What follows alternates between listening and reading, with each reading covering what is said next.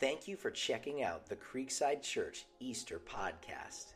We hope you enjoy this message by Pastor Terry Riley, titled The Cross Files. For more info, visit creekside.org.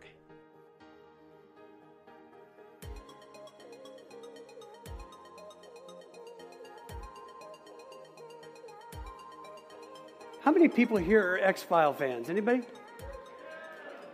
Wow, you are the largest amount of X-File fans there are that we've had so far in the 5 services. Here's the interesting thing. It was such a big show for 9 years. And I thought there'd be a lot stronger contingency of X-File fans. I saw this in the Contra Costa Times. It was probably 3 or 4 months ago. It was doing an article on the fact that, I don't know if you know, but in March and February and March, they showed the newspaper said they were resurrecting the X-Files for 6 weeks. And so they had this series in February and March. And I thought, wow, that's really interesting, resurrecting the X-Files. If you don't know about the X-Files, basically they worked on unsolved cases of paranormal and alien phenomena and tried to track it. And part of the idea was the 2 people involved, one believed, one didn't. And so a pretty good storyline. But the byline that they used in the first series of the 9 seasons was the truth is out there. But then for this series, they put the truth is still out there. I was thinking about that when I saw that headline, Resurrects the X-Files series, is today, looking toward Easter today, you know what? We celebrate this supernatural phenomenon that happened 2,000 years ago. Isn't it interesting today that this case is still debated? People still question the veracity of the resurrection. Was Jesus Christ really God? There's all of these people that write books about it. And yet 2,000 years later, what are we doing? We've had, just at Creekside, 5 services with most of them fairly full of people who say, yes, we're going to come and we're going to celebrate the resurrection. There's people that believe. There's people that have experienced the power of it. And today, celebrate it because we believe it. This supernatural phenomenon of 2,000 years ago. And what I want to remind you today is that the truth is still out there. Because see, prior to the cross and the resurrection of Jesus Christ, all the cards of hell and death were stacked against every one of us. But in 1 week's time, from the passion, from the entry into the city of Jerusalem on Sunday till the resurrection on the following Sunday, in 1 week's time, what we celebrate today has been a game changer throughout history, for all history and for all humanity. And so today I want to just kind of launch into our time together. I'm doing it just a little bit different way. I mean, it's going to, for most, will probably seem very similar, but I want to just give you an overarching idea of what God did for us. And if you have a Bible, go ahead and turn, if you would, to 2 Corinthians chapter 5. 2 Corinthians chapter 5. I want to read a few verses to you that kind of encapsulate what we'll be talking about a little bit today. Paul's writing to the church at Corinth, this church in Corinthian, a Grecian city. And he's telling them about what happens because Christ has come in them. So we'll pick it up in verse 17. It says, therefore, if anyone is in Christ, he is a new creation. Old things have passed away. Look, behold, new things have come. Now, everything is from God, who has reconciled us to himself through Christ. What he's saying is that because what Jesus did, he came, he died, he rose again on the 3rd day. That was the bridge, that was the pathway to bring us into relationship, to give us access to Father God and to heaven. It's the reconciliation. Before there was enmity, there was a separation, a gap between us. Now, everything is from God, who reconciled us to himself through Christ. And he gave us this ministry of reconciliation. So what he's saying is what I've done for you now, I want you to do for others.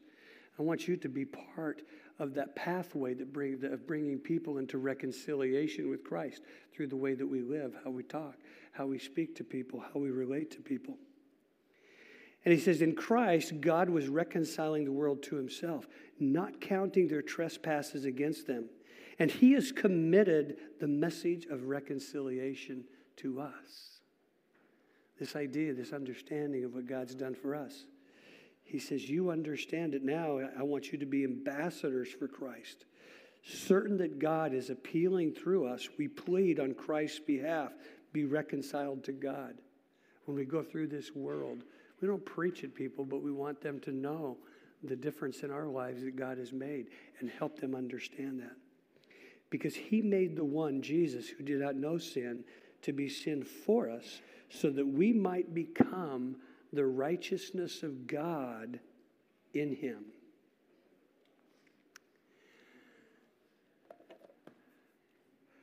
That's what I want to do wherever I go. I'm always thinking, God, how can I maybe just touch people for Christ?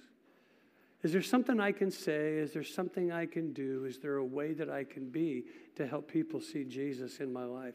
Sometimes it's easy. Sometimes it never happens. Sometimes you got to work at it.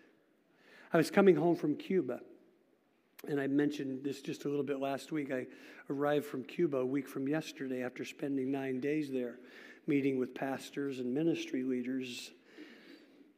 Got in, aboarded on the plane. We're on the tarmac at the Havana airport, and I stepped over this gal to get into my seat, the window seat, and I sit down, and she asked me, she goes, is this your first trip to Cuba? And I said, yes. And she goes, what do you think? And I kind of just downloaded what I felt, what I thought. And I said, is this your first time? And she goes, oh, no, I've been here a couple of times. And I said, what brings you here? And she started telling me she's a graduate of George Washington University in D.C. She still lives there with her husband, who is a lobbyist.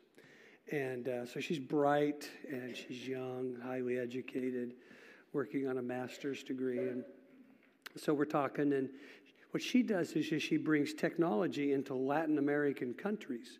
And so for Cuba, she's working to help them kind of begin to build some of their technological advancements for when they can have it. So she was meeting with some of the government leaders there, and we're going back and forth and just talking about life and families. And she asked me what I was doing there, and I told her, well, I'm meeting with pastors. She goes, oh, that's cool. Didn't say much else. And then this is 20, 25 minutes, and by that time we have the flight attendants come up, and they're giving us all their instructions and their directives. And during this conversation, I'm thinking, Lord, can you give me a few words that maybe I could just share with her about you, about the gospel? Be an ambassador. Be a reconciler. And as it turned out, the flight attendants took over, and they went through their process. And then this gal, she actually put on her headphones and took a nap for the rest of the 50-minute flight from Havana to Miami. When we arrived, we exchanged pleasantries and everything. What would I say to her, though, if I would have continued to have the opportunity? The Lord gave me a few words to build some thinking around to be able to share in a few minutes.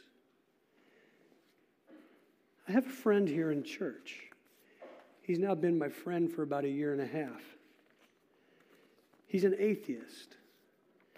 And I wanted to do a video with him and interview him, but we didn't have time because of my convergence of the perfect storm of travel. So I said, Bill, would you just write something to me? Let me know of your experience at Creekside. And he goes, sure. So I want to share it with you.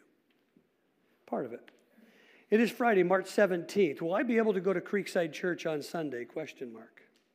Last Easter, I could not. I felt it would be disrespectful. How could I enter a church on such a holy day? For I was an atheist. It was September or October of 2014. I had just recently retired with a lot of time on my hands. I'd been playing golf on Mondays with two new friends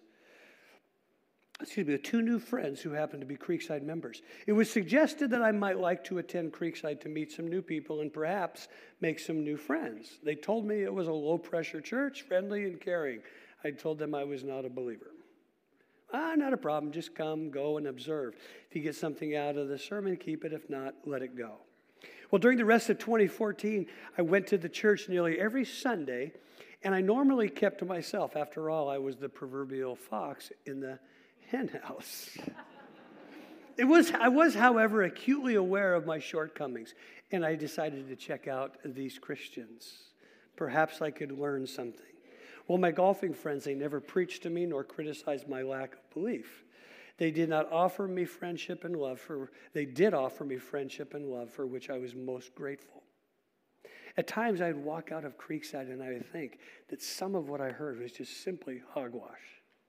Those are the days that I preached. At times I was astounded to listen to pastors in the church mention a passage out of the Bible and apply it to day-to-day living. Forgive yourself so you can forgive others. Love yourself so you can love others. Significant discussions on moral issues, seeking a better life, being a better person, etc., etc. Yes, I thought, humanism, I can relate to this. Truth is, it's hard to change, but I was motivated to become a better person because walls are put up brick by brick. I'd walled myself in. I'd hidden away from a lot of life. I wanted to do something about it. I knew that it would be hard, as I would need to start taking the wall down brick by brick by brick to let in the light. There would be some pain, but time came and I had to stop hiding. If I did not, I would be the same, lonelier than I should be, full of shame and full of guilt, and devoid of a path to improve my life. I once heard someone say, "What is the purpose of living if one does not feel alive?" That's how I felt. Over this past 1.5 years, I've been to Creekside approximately 80% of the Sundays, mainly hiding out in an often crowded room, which is not easy to do. I would think, what is it with these Christians? So much did not and does not make sense to me. However, over time, observing my surroundings in the church, I began to absorb the love of the church, the hope, the messages. And I got to the point where I could sit still during the service and smell and sense and touch, feel and hear the love. It was and is today very powerful. I am changing. I feel more peace in my life. I like and value myself and others more. And I have more hope, and I hope I can still continue to grow and improve myself. Am I still an atheist? Yes. However, bit by bit, some of the wall is coming down piece by piece. So I am encouraged, and I want more and more to do so. So I need to show up and give it time and see what happens. So much already has. I have not yet found the Christian God, but there are some quiet times when I feel like that God has found me. How strange. It's interesting when I talk to Bill. We laugh and kid back and forth about everything, and he'll say, "Oh man, you're not going to believe what happened. This big coincidence just happened." And by the time I'm done, we laugh because I say, "That's not a coincidence. That's a God incidence." And so we go back and forth. But you hear what he's saying. And so when I think, what would I say? What would I want to say to Bill today? And he was here first service.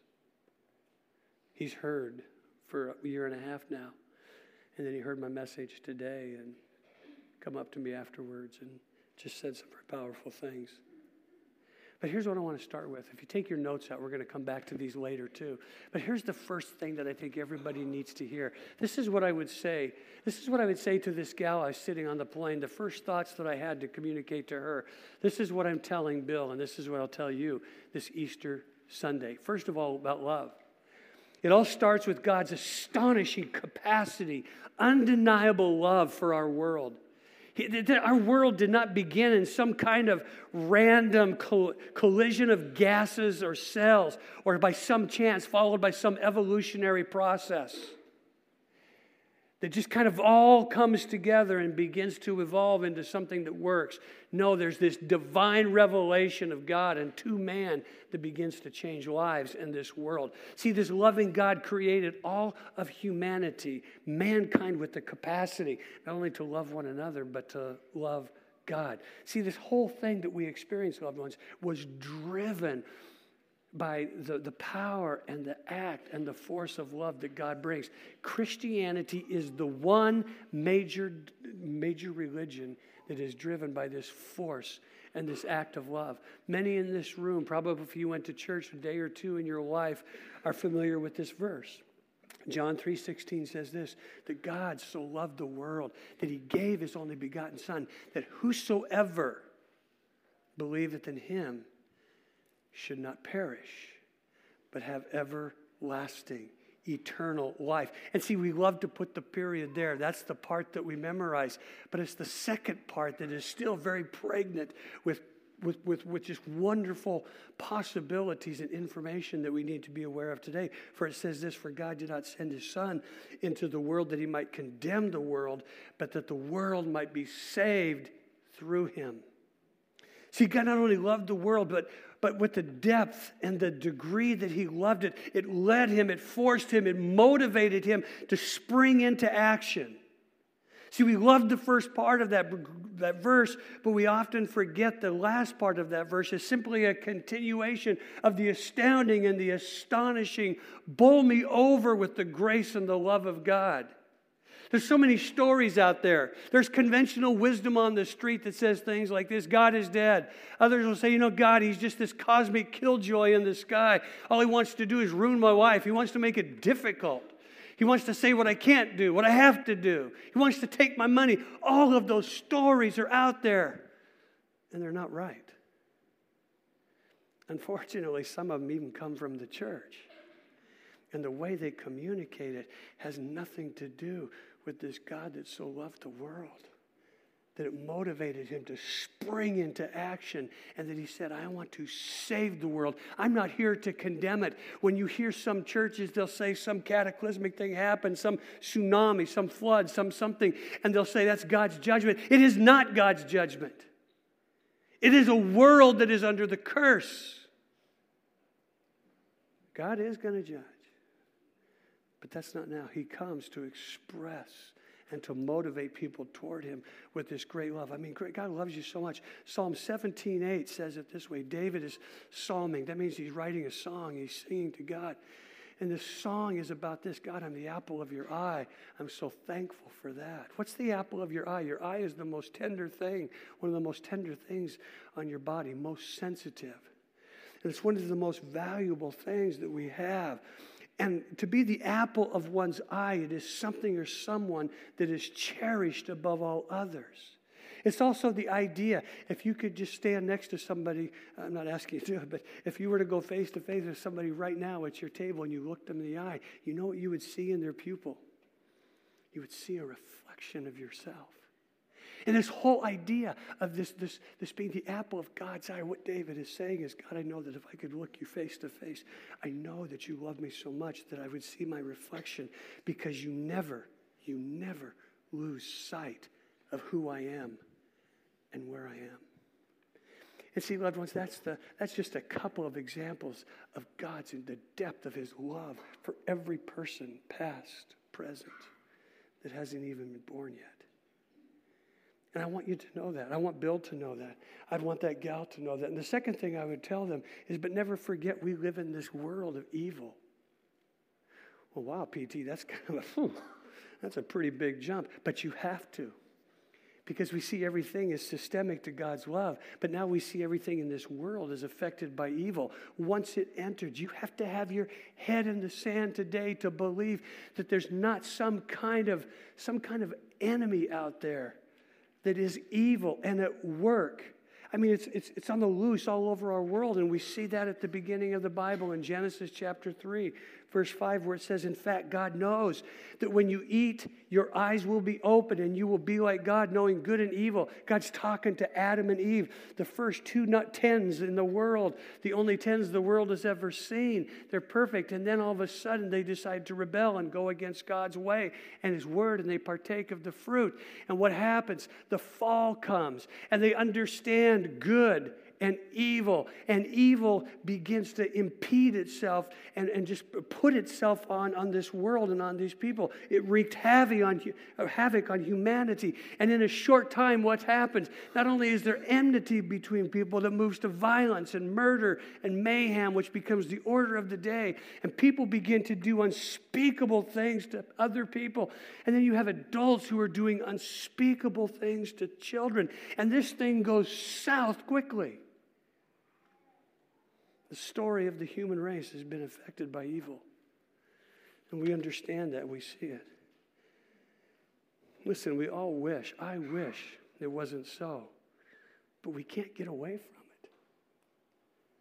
You can't get away from it. Most of us have read about many of the atrocities that have happened. We've read them in school that have happened throughout human history. Loved ones, we can't deny this reality of evil. I mean, you just pick up the newspaper, you read the evening news. I mean, you just go, you look at this last week. The horror in the Brussels airport and subway. You have people that are killing innocent people for absolutely no reason, except that there's hostility and there's hatred in their heart that can that can lead them to cause brutal murders. I mean, that is the dark stuff of the human heart. Sure, oh yeah, those are extreme cases. I mean, none of us in here are terrorists, sure. But we begin to see all of the atrocities that take place in governments and in people. I mean, the strongest militaries in the world cannot and have not been able to eradicate and erase the darkness from the human soul. We are so fortunate in our country to have what is arguably the most sophisticated judicial system in the world, but we incarcerate people, we try and rehabilitate them. But guess what? We still haven't been able to remove evil from the hearts of human lives. I look out over this room. I know that some of you have probably been affected by evil, terrible things that have been done to you. Others of you, you've made terrible choices, and looking back, you say, yeah, how could I do that? But you realize in looking back, you were influenced by evil. Isn't it so easy to be able to identify evil out there, but it's a little bit tougher to discern the evil within yourself, within ourselves, and how we think and what we say and what we do. How often have you said to yourself, I am not going to do that anymore, or I have to do this, I need to start doing this. And what happens? You don't do it. That's really biblical. One of the greatest people in the Bible, his name was Paul.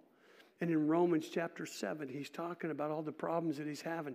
And he comes to this conclusion. He goes, the things that I want to do, I don't do. The things I don't want to do, I do. And then he caps it with this thing. He goes, wretched man that I am.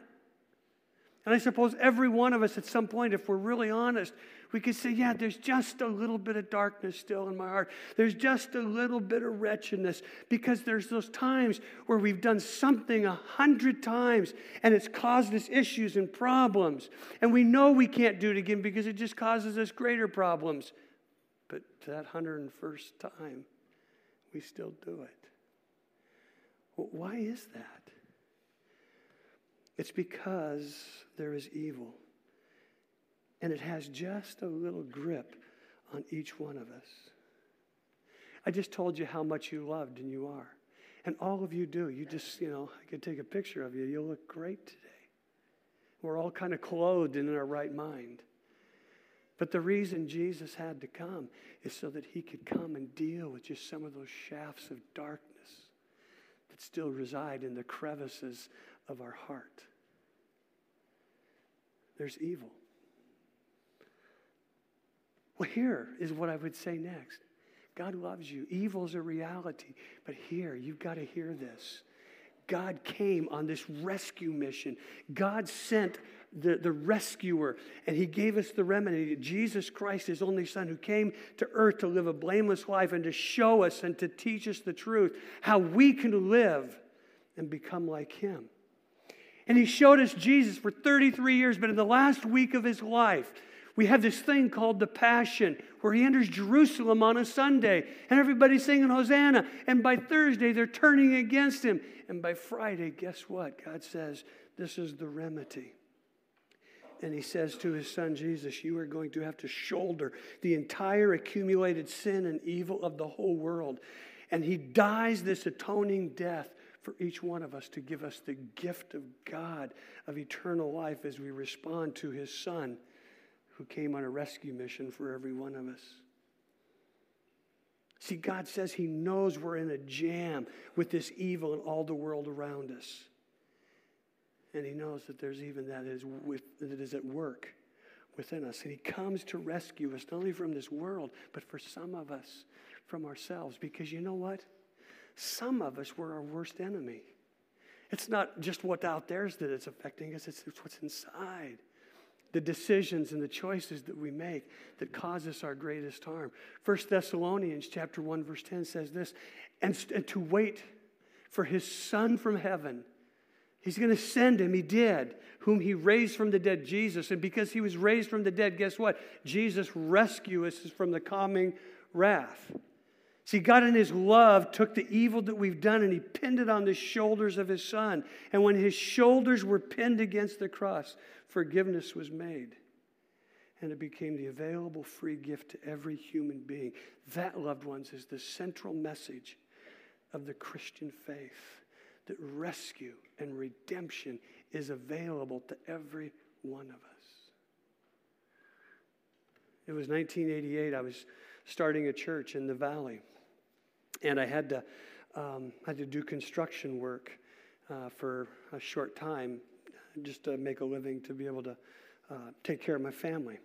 Now, most Creeksiders, if they've been here for any amount of time, they know a lot of things about me, but they know this. When it comes to tools and hammers and nails and saws, in my hands, those become weapons of mass destruction. And but that's what I had to do, and I did it, and I was doing some deconstruction and everything, and had this pickup, a friend of mine, and I was taking it I had to take it to the dump to empty it. This was on Saturday. Easter was my first Easter Sunday in this church. There was just a handful of people, and I didn't know what I was going to tell them, except that Jesus is alive, because I was busy. And so I go to the dump, and I dump all this stuff. And you know what a dump is like. I mean, it's a dump. You got seagulls all over. It stinks really bad. I mean, really bad. There's maggots and there's just junk all over. And you just don't want to get too close to it, but you got to get in it. And all of a sudden I see this sign over here. It says, no salvaging. And I'm thinking, who would want to? I mean, really, what is it? Who would want to salvage? I said, well, maybe a Raiders fan would find something. But...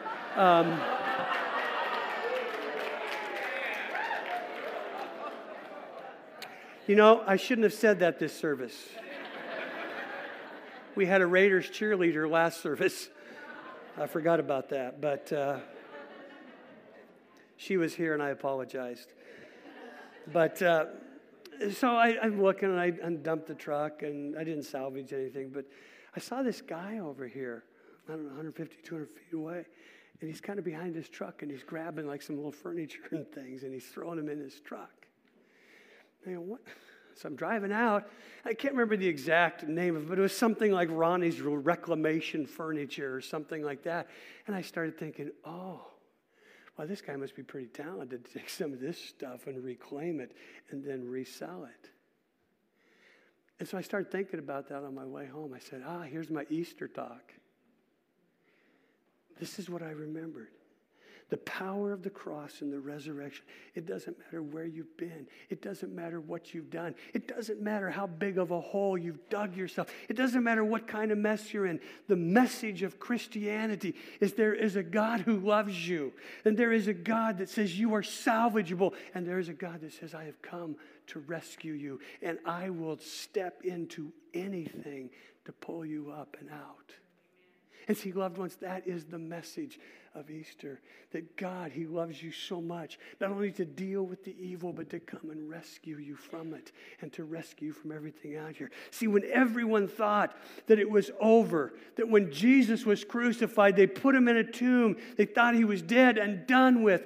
Everybody that was against him celebrated, but 3 days later, he burst forth from the grave, proving beyond all doubt that he was alive and he is the truth. And it is still out there today that can be found by every person that needs to be rescued, or that just thinks they're really good, but they still need to be rescued. And that's what I love about this day. It's the game changer for every life in here, and it's the game changer for all of humanity. But here's the deal. Yes, God loves us.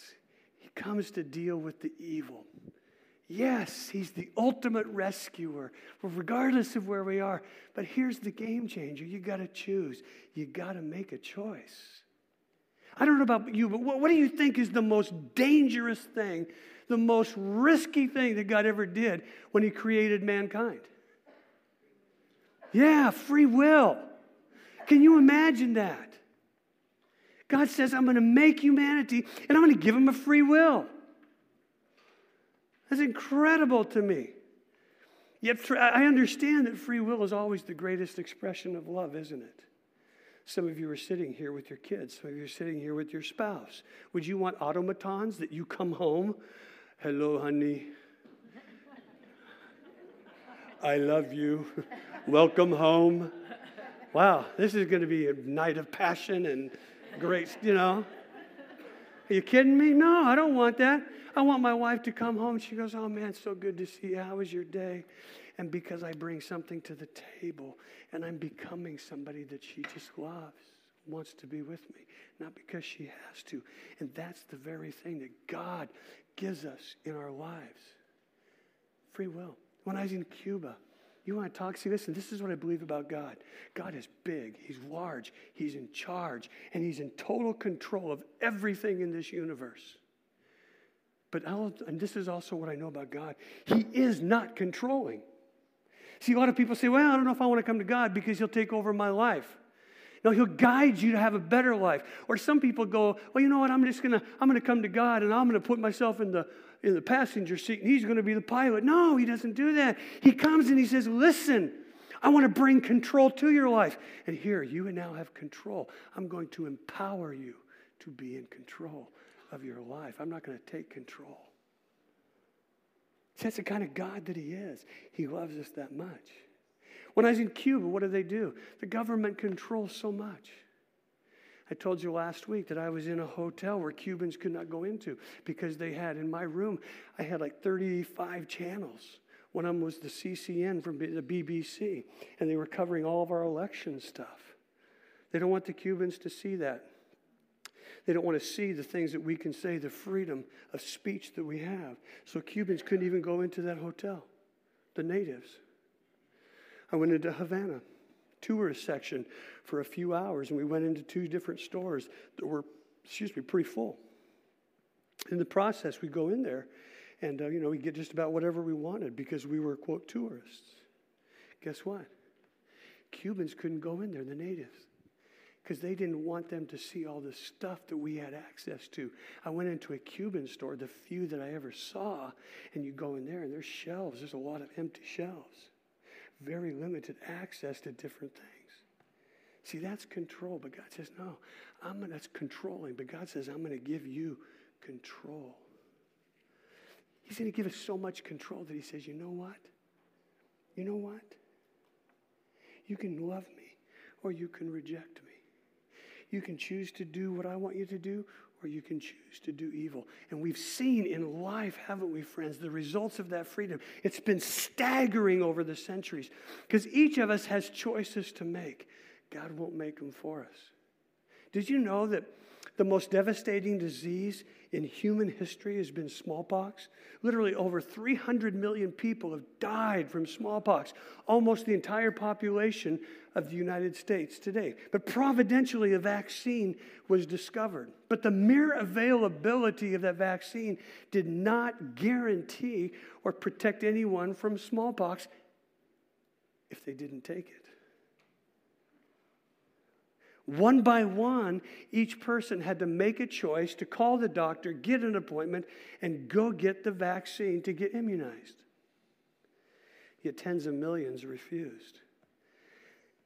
Out of fear, out of concern, out of not understanding immunization, they didn't go, and they died when they could have been made well. So analogous to Christianity. Talk to people all the time. Oh, it's Easter. Oh, I just love celebrating. Well, how come? Oh, well, it's kind of something about it. Religious holidays kind of cool. And then, I get to do these baskets for my kids and, we get to get dressed up. Some of you might be thinking that. Christmas time. Oh, yeah. Isn't that cool, that little manger scene, that little guy, that little baby that came? But what does it mean to you today? It's kind of a religious thing. See, Jesus didn't come to give us a religion. He came to love us, to deal with evil, to rescue us, and to lead us to this place where each one of us is confronted to make a choice. No one will be forced to make the choice to cross the line of faith. Every one of us in this room can go on your own personal improvement program. You can make the decision and say, you know what? I'm going to fly a little straighter. I'm going to live a little better. I'm going to be a little nicer. How's that working for you? Do you find yourself in that syndrome of, I know I want to do it, but I just don't. I know I don't want to do it, but I keep doing it. See, that's what I say to Bill.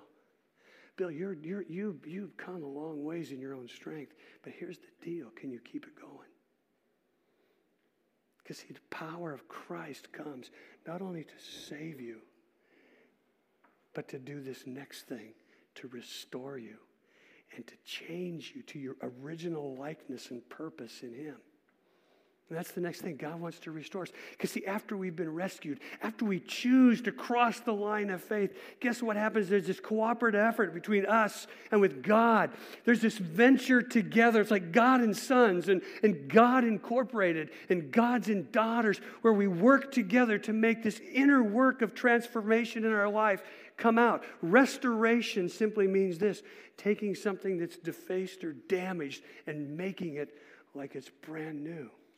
Again, going back to Cuba, I showed you some of these cars last week. Remember, in Cuba, there's no dealerships. The revolution took place in 1959. So from then on, there was no bringing in, importing cars unless you were a government official, a dignitary, or a doctor. So they have all of these cars pre-1959 all the way back to the 30s. And what they've had to do is restore them and rebuild them through the years because they can't get new ones in.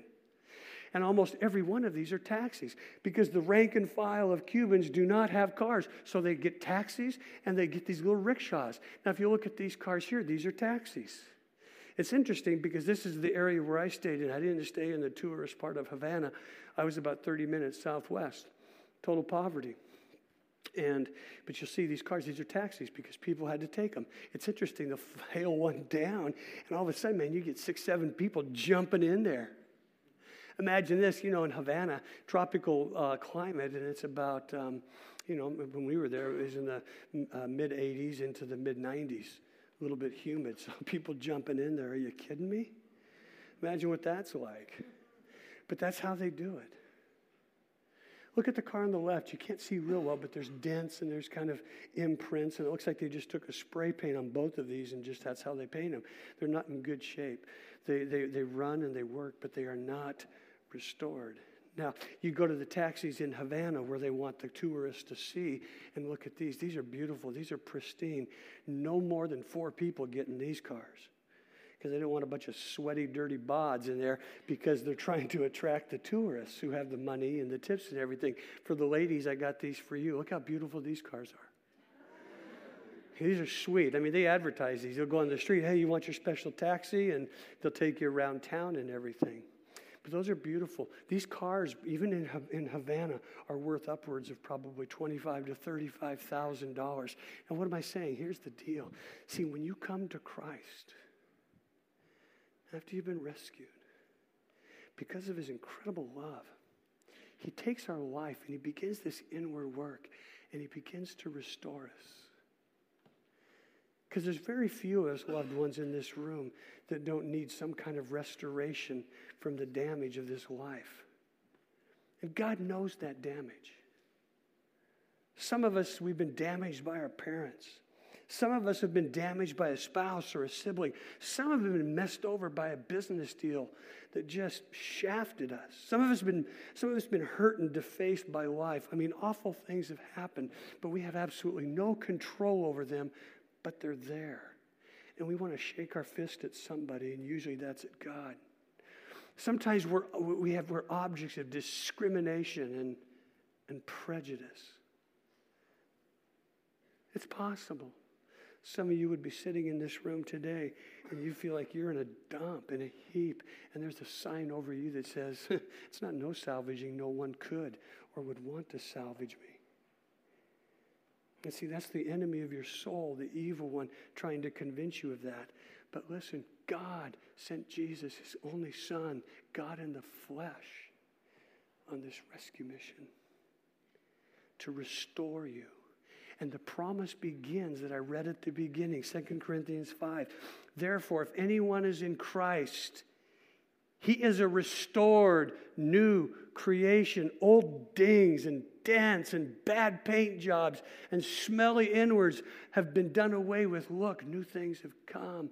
You are of great value because of God's work in you. The joy of being at this church, I've been here 24 years now, is I get to see people walk in that door, that door, that door, that door. I get to see people come through those doors and become restored. They have been broken, they've been bitter, they've been damaged, they've been out of hope. And one day, they cross the line of faith and they choose Christ. And all of a sudden, you begin to see some of those things break down. If I could just take a few minutes, I won't, but if I could and just tell you some of the stories of people that are in this room that have been broken. If I could tell you, man, we've had the Hatfields and McCoys in this church, so to speak. And guess what? The Hatfield and the McCoys, I can't even believe it. They go to church together now. Families that have experienced salacious and difficult times with one another broke apart. And because of the awesome work of God in their lives, guess what? They're here. God's done a resurrecting, new, powerful restoration work in them. See, people don't understand about this Bible. Some of you probably look at this and you go, oh yeah, it's a divisive book. It tells us about the good people and the bad people. No, this is the good news about how to live, how to be able to get along with people, how to love and accept people, and how to enjoy people, and how to become a better person because of what Christ has done. It is unblindingly clear about how the church, not this building, but how us as followers of Christ are to live, that there's this pathway of wholeness. And the Bible is blindingly clear about our mission, that when people cross the line and they choose Jesus Christ, they grow in their faith. We're lonely people. They now become enfolded into this community like, Bill, I don't understand it, I don't get it, but it's real. It's tangible. We see hate people turn into loving people. I've seen selfish people turn into servants who are selfless to serve people. You'll see some of them today in colored shirts. Not all of them are selfish, but so many have become from selfish to serving. I've seen greedy people who live only for the acquisition of the next big thing or more money in their bank account turn into people who are generous. What do you need? What do you need? I've seen prejudiced people become radically inclusive of those people they were once against. I've seen people holding grudges, release them, and work to build new relationships with people around them. That's what the church is called to be. I stand in awe of what God can do, loved ones, when I've seen people come to this church. See, when people understand the restoration work of God in their life, guess what? God puts into those people a new restoration vision for other people. That's why this church, so many people are involved in the community. Because they now have a vision to see our community restored to Christ, and that people can live their best, and that we would see the diminishment of evil things here. I see people give their time. We have so many law enforcement people who want to see that change. People give to the needy. People serve the needy. There's people in this church that give to support other churches in third world countries and other pastors. There's people that take a week of vacation every year and they go to build homes in Mexico for people who are living in these little cardboard shanties. And some people go, well, that's not very much. Yeah, but every little drop makes up the ocean. It's because they get this restored vision. And the Bible tells us, here's the ultimate restoration at the end of our lives. When we cross the line of faith to follow Christ, he says you'll die, but guess what? It's not the end. You'll be resurrected, and you'll get to experience the ultimate restoration. I always wonder in heaven, God, just let me be my 30-year-old self again, I don't know what it's going to be like, but whatever it is, it's going to be the ultimate restoration.